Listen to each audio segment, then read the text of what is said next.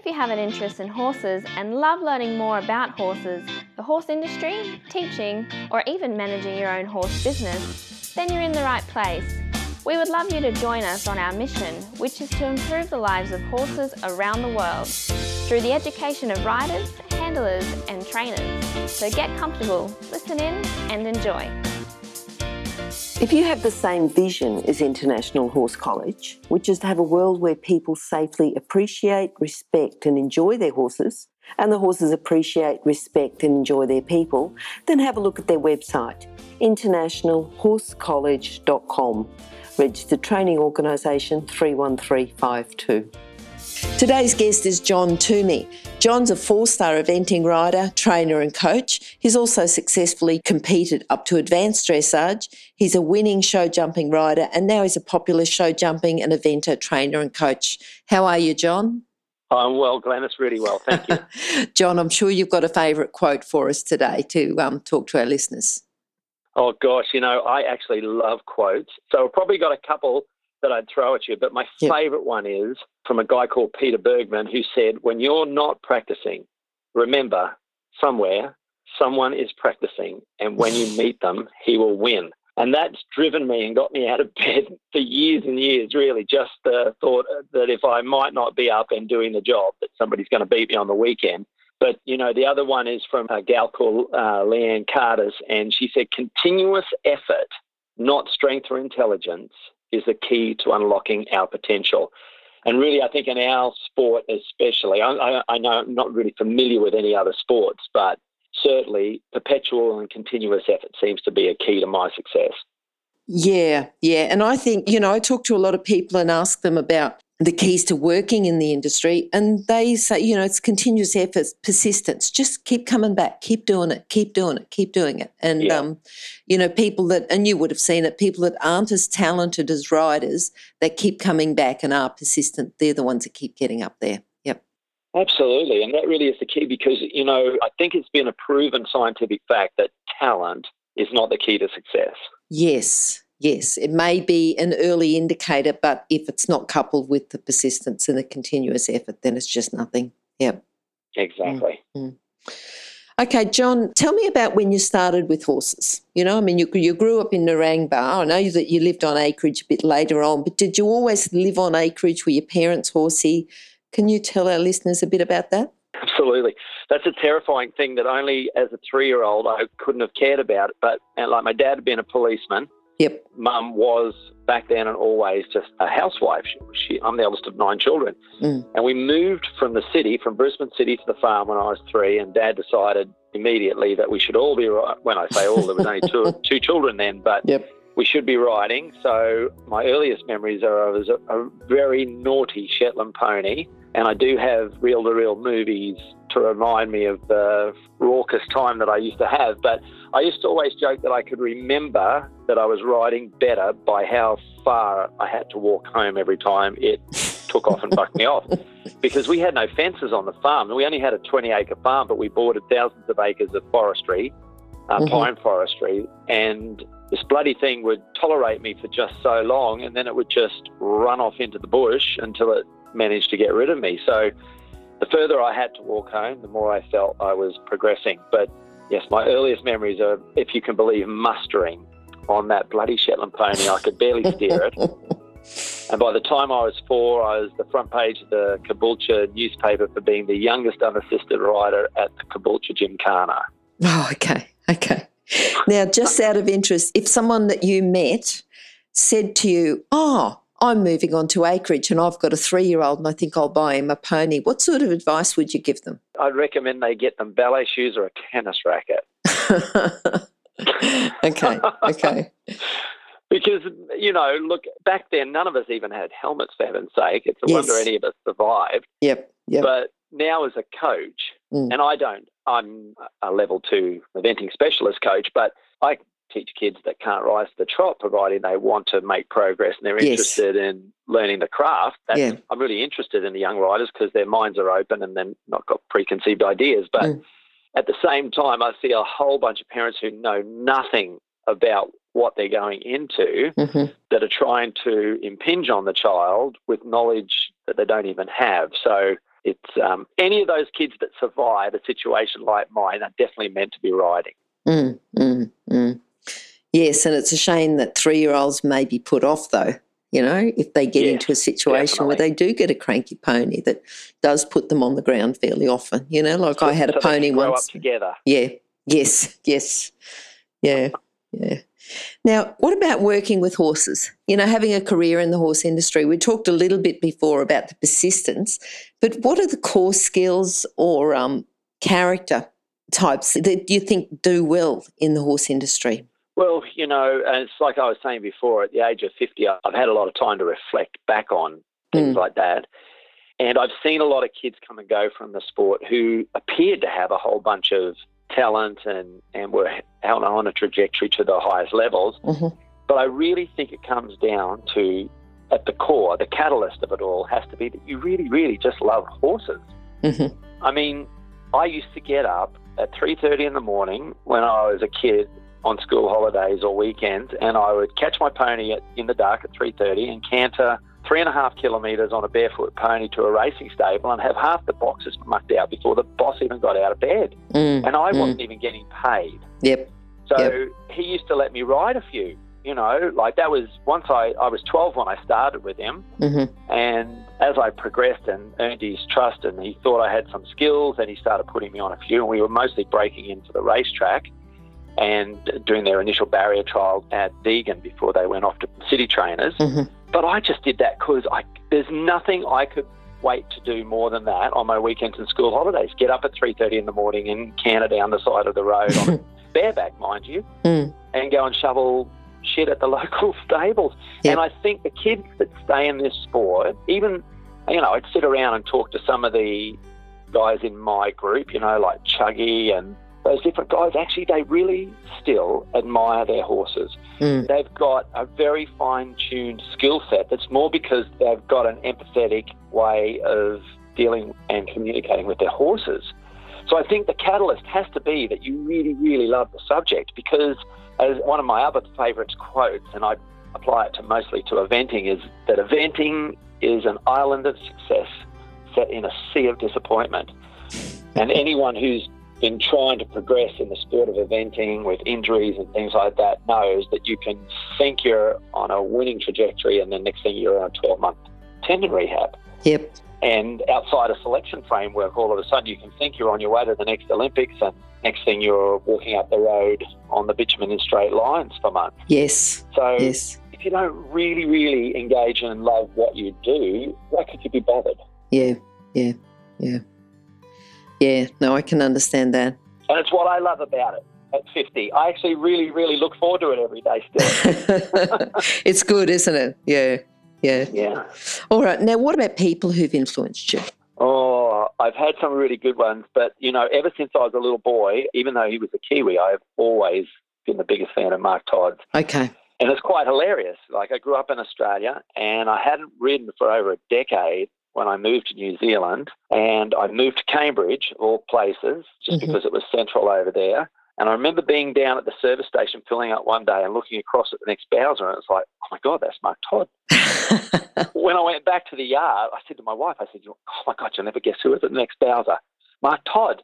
She said, oh, wow, that's fabulous. Did you go and say hi? I said, dear God, no. I said, I couldn't go and say hello to Mark. And then we went to another friend's 50th birthday, and who should turn up? Of course, Jo rode at the first Worlds in 78.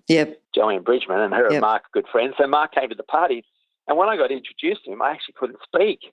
Isn't that funny? And you probably know me long enough to know I'm never short of a word. Sure.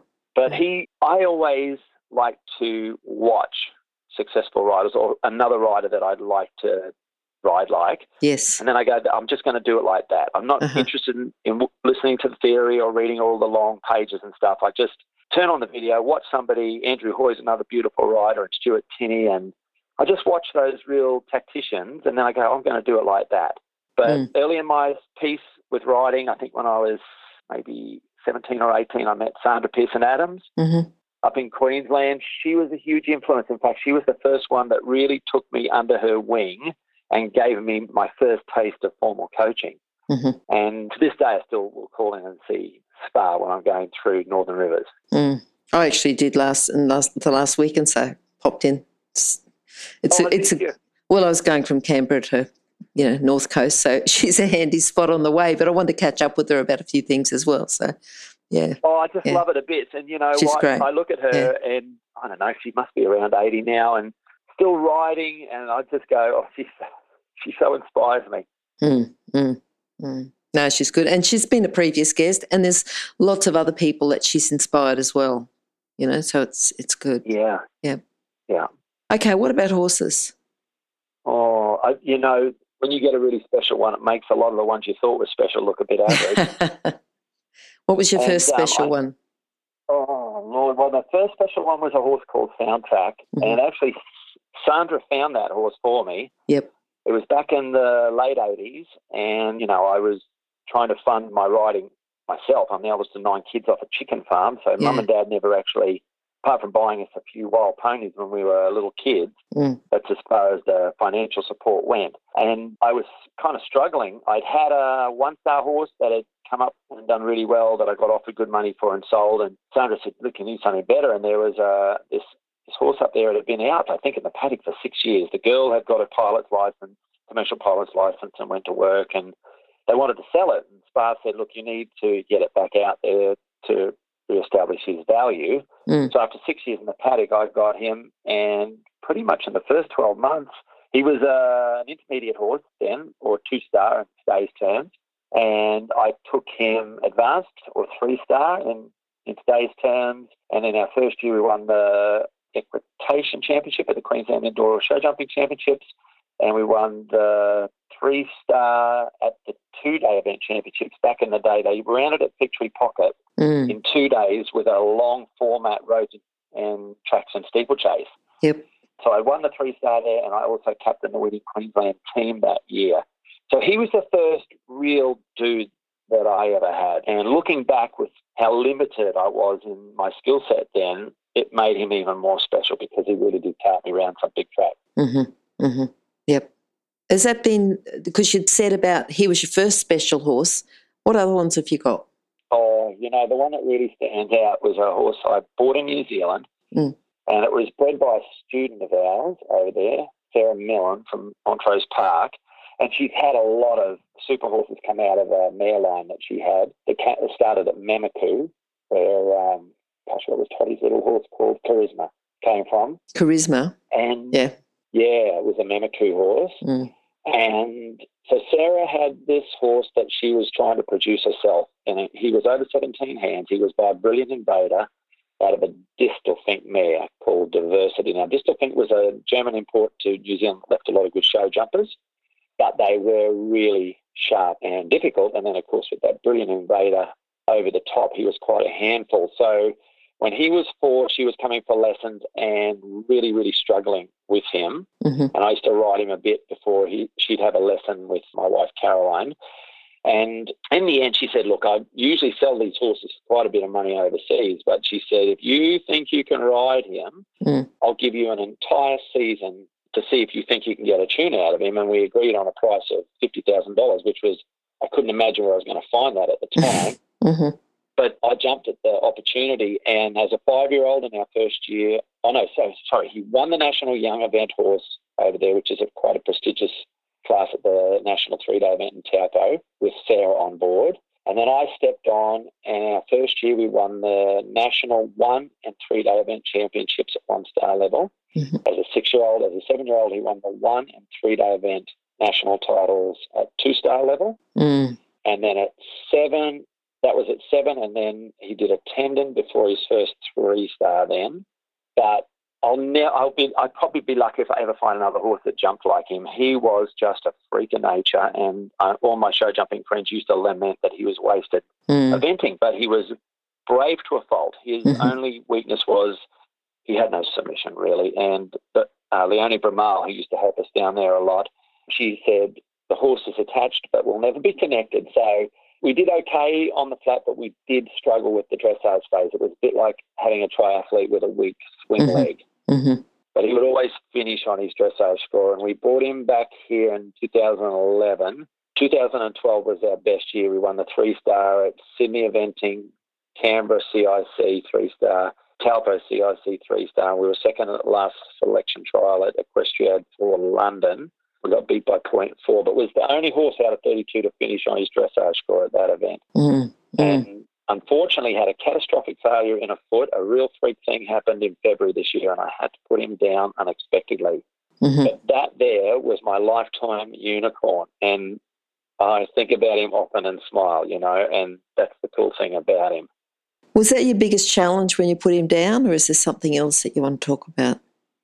Oh, Lord. I struggle parting with any of my animals, my dogs or my horses, but putting that horse down, because it was such a shock. Like, I was at the point, he was turning 18 this year, and I have a marvellous vet, Rachel Sal from Randwick in Sydney, and she's probably one of the few vets I've had that I've always felt like she treated my horse like it was hers. Yep. And she really loves the high-performance space. And I kept saying to her, Rachel, you have to tell me when it's time for me to ease this horse out of the elite level of eventing, because he's so tough. He's so strong and bloody-minded. He's the horse that will die on a cross-country track trying to his end, And I didn't want that. I wanted him to really go somewhere where he's going to go meter show jumping traps with a sweet girl who was just going to love him and cuddle him every day, because you retire those horses out in the field and they just turn into old men overnight, So, and Rachel had said to me, because we worked him up several times a year and I had a huge history of x-rays and images and MRIs and different things to make sure we stayed on top of things. And she said to me at the end of last year, she said, look, John, there's no clinical reason why you should even be thinking about retiring this horse. He's actually sounder than when you brought him in from New Zealand back in 2011. So I was on the plate that day when we x-rayed him, and when I stood up and turned around, it was a small laminitic event that just went terminal in a week. Literally, in the 10 days between x-rays, his pedal bone was pristine, the rotation was improving, he had more soul 3 weeks into the event, everyone was thrilled, and literally 10 days later, his pedal bone looked like Swiss cheese, his deep digital flexor tendon had let go, and he'd rotated 37%. In 10 days. Wow. So I was on the plate and I turned around, looked at the screen, just crumpled down in a heap because I knew that was it, So to have something like that and then have it taken away from you an hour later was nothing I really prepared for. And I think that's probably the toughest thing I've ever done in 46 years around horses. Yeah, it certainly is tough. But I'm not Robinson Crusoe, Oh, for sure. There's a whole bunch of us have to front up to that one, and I tell people when I talk about it, it's the cost of entry into the place that we go, and I always say I would never swap a minute of the pain that I had to experience saying goodbye to that horse for any of the joy that he brought me in all those years. It was just remarkable. Is that where because you'd said earlier, what'd you say, eventing's an island of successful, what is it, eventing in an island of success? Set in a sea of disappointment. Yeah, I suppose you've just explained that as well, haven't you? Yep. Yeah. Okay. All right. Now, put on your training cap and, you're out at a lot of events, a lot of competitions, but you also see horses at home as well. What's a common problem that you think, because I want the solution as well, a common problem that, because our listeners, they want to listen, they want to learn something that one of them or a few of them might have that you can also help them with. Oh, Lord, I'm probably, unfortunately, would talk more in generalities. And I just find, this is a huge subject. It's like a martial art. And had I really thought about it when I was a teenager, like I was trying to get my black belt, I'm sure I would have become a better rider a lot quicker, because I would have realised the amount of learning that was in front of me. And I probably would have set out more anxiously to find that knowledge instead of letting it kind of find me as I stumbled through the subject. Yep. So, the first thing that I did that was a successful action was when I ran into Sandra, and I found a good coach that I aligned with and got on really well with, who helped start to guide me through the many pitfalls.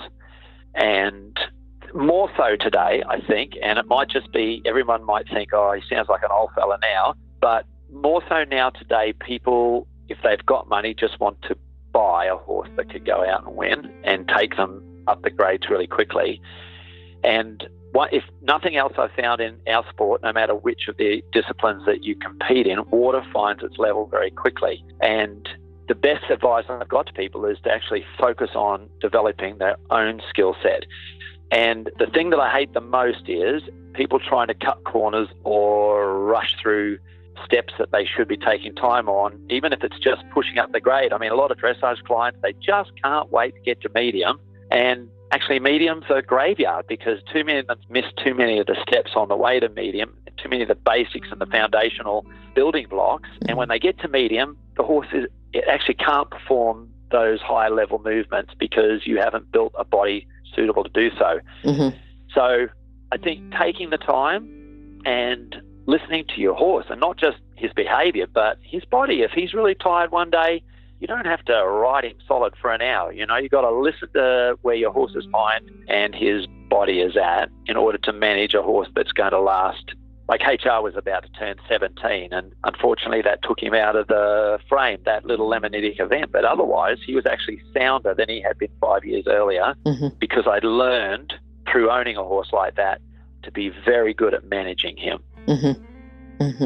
So I don't know if that's a very general answer to your question, but I would say don't try and skip steps. Take the time. Time is your friend in this business. And to the point where I've got to the point where, you know, one of my biggest frustrations in the business of equestrian is that for a long time, for many years, I was caught up with, you know, I ran 2 professional grooms. I had a horse walker. They'd come out of their box, get their gear on, go to the horse walker for 10 minutes. They'd lead them down to the arena. I'd literally get off one and onto the other, sometimes from one back to the other on the quiet ones. And then I'd ride that next one for 40 minutes while that one went to the walker for 10 minutes and then got hosed and put away. It was just, and unfortunately, we get in this trap where we have to produce a certain amount of money because God knows, I budget $50,000 a year to run a 3/4-star horse.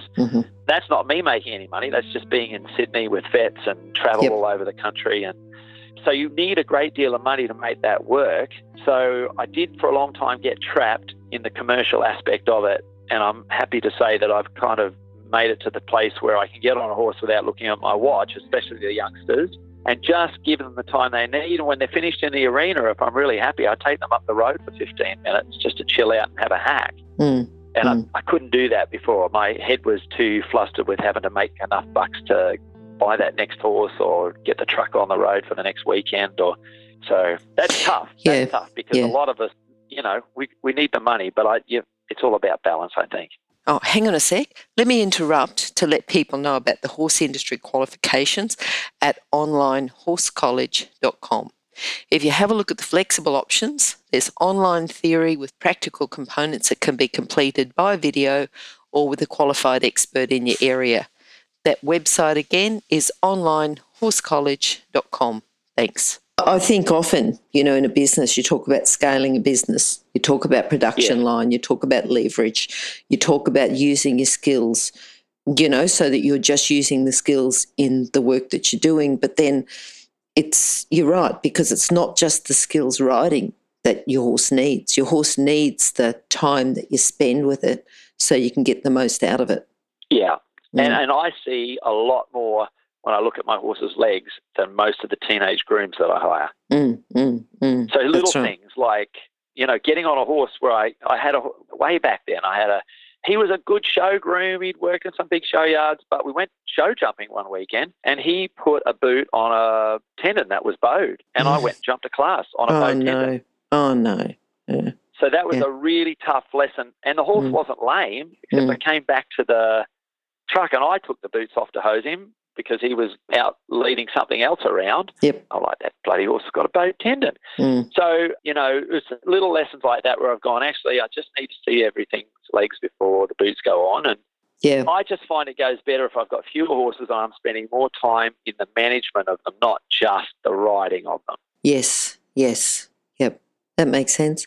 John, have you got a book that you can recommend, one that's inspired you, one that you use, one that you'd recommend to your students? Oh, I love books, and I'm old school. You know, I like to turn the page.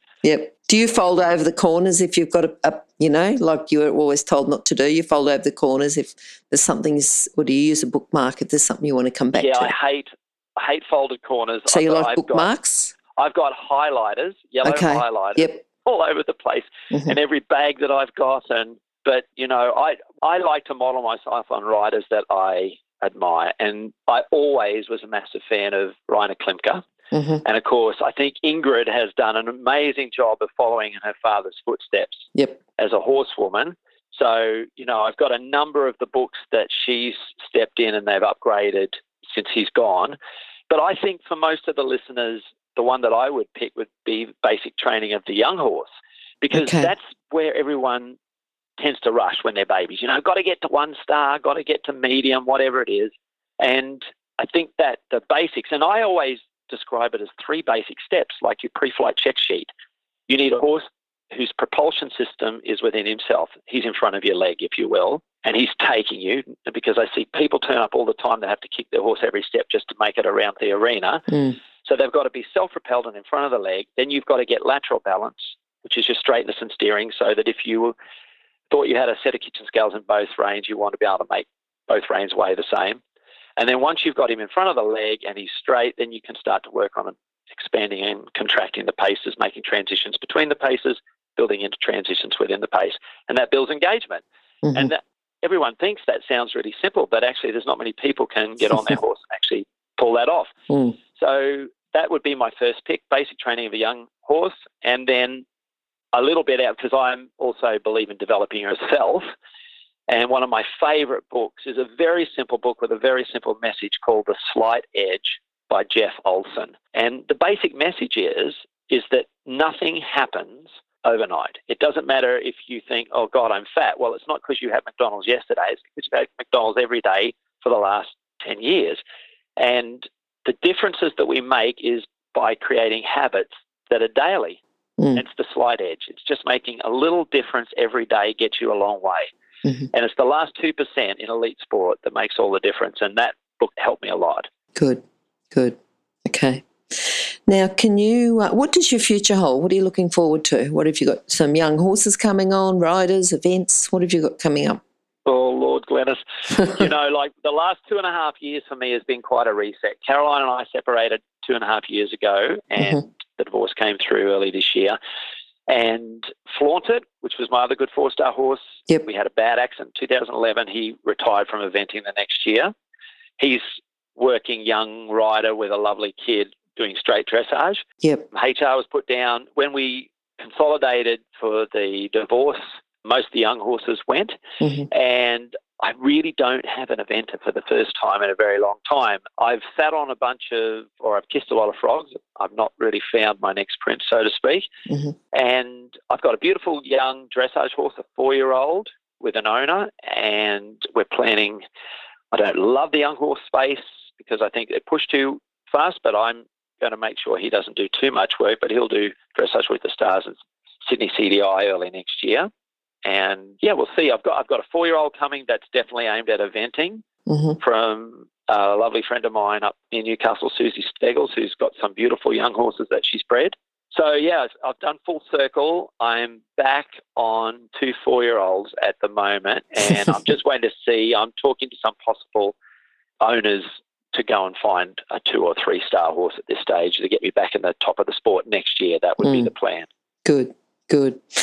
Okay, John, you've talked a lot, about your philosophy during the interview. Can you sum it up just into, just shortly, just sum it up and make it into a lesson so that our listeners got something they can sort of go away and think about for the rest of the day?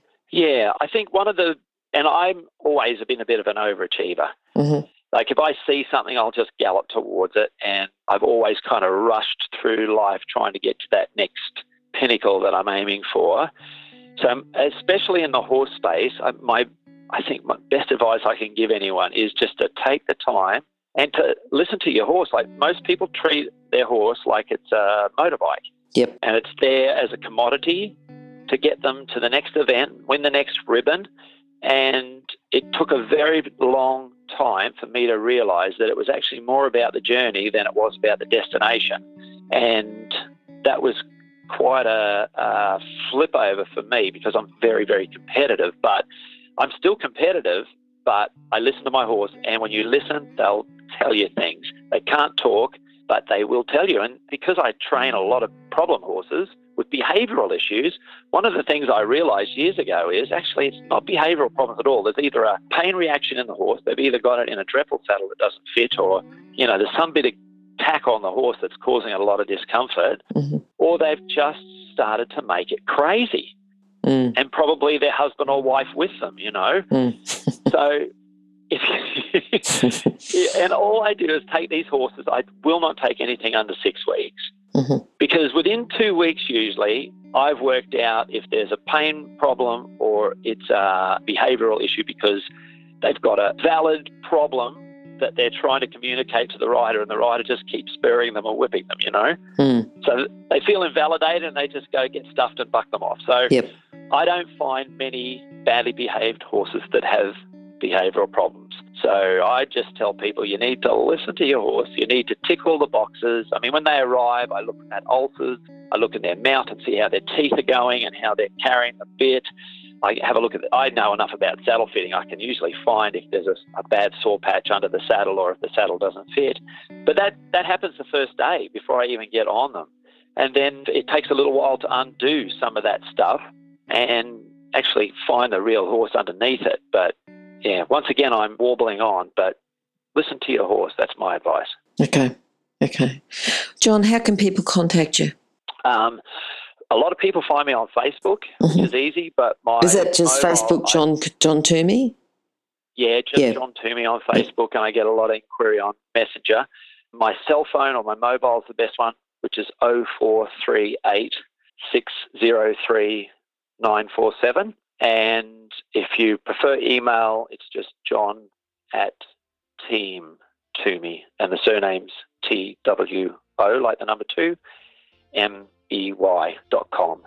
Okay, and we'll have a page for you as well, John. So it'll be on horsechats.com/John Toomey for those that have missed the email and the phone number. Super. All right. Brilliant catching up with you again today. It's been really good, and hopefully we'll talk again soon sometime. I look forward to it, Glenys. Thanks, John. Bye.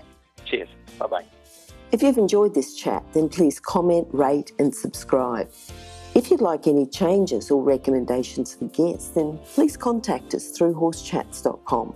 And while you're online, have a look at the government-accredited courses at internationalhorsecollege.com. Registered Training Organisation 31352. Remember that our comments and instructions are general in nature and do not take into consideration your individual horses or your individual ability and circumstances. If you enjoyed this podcast, then please leave your comment below.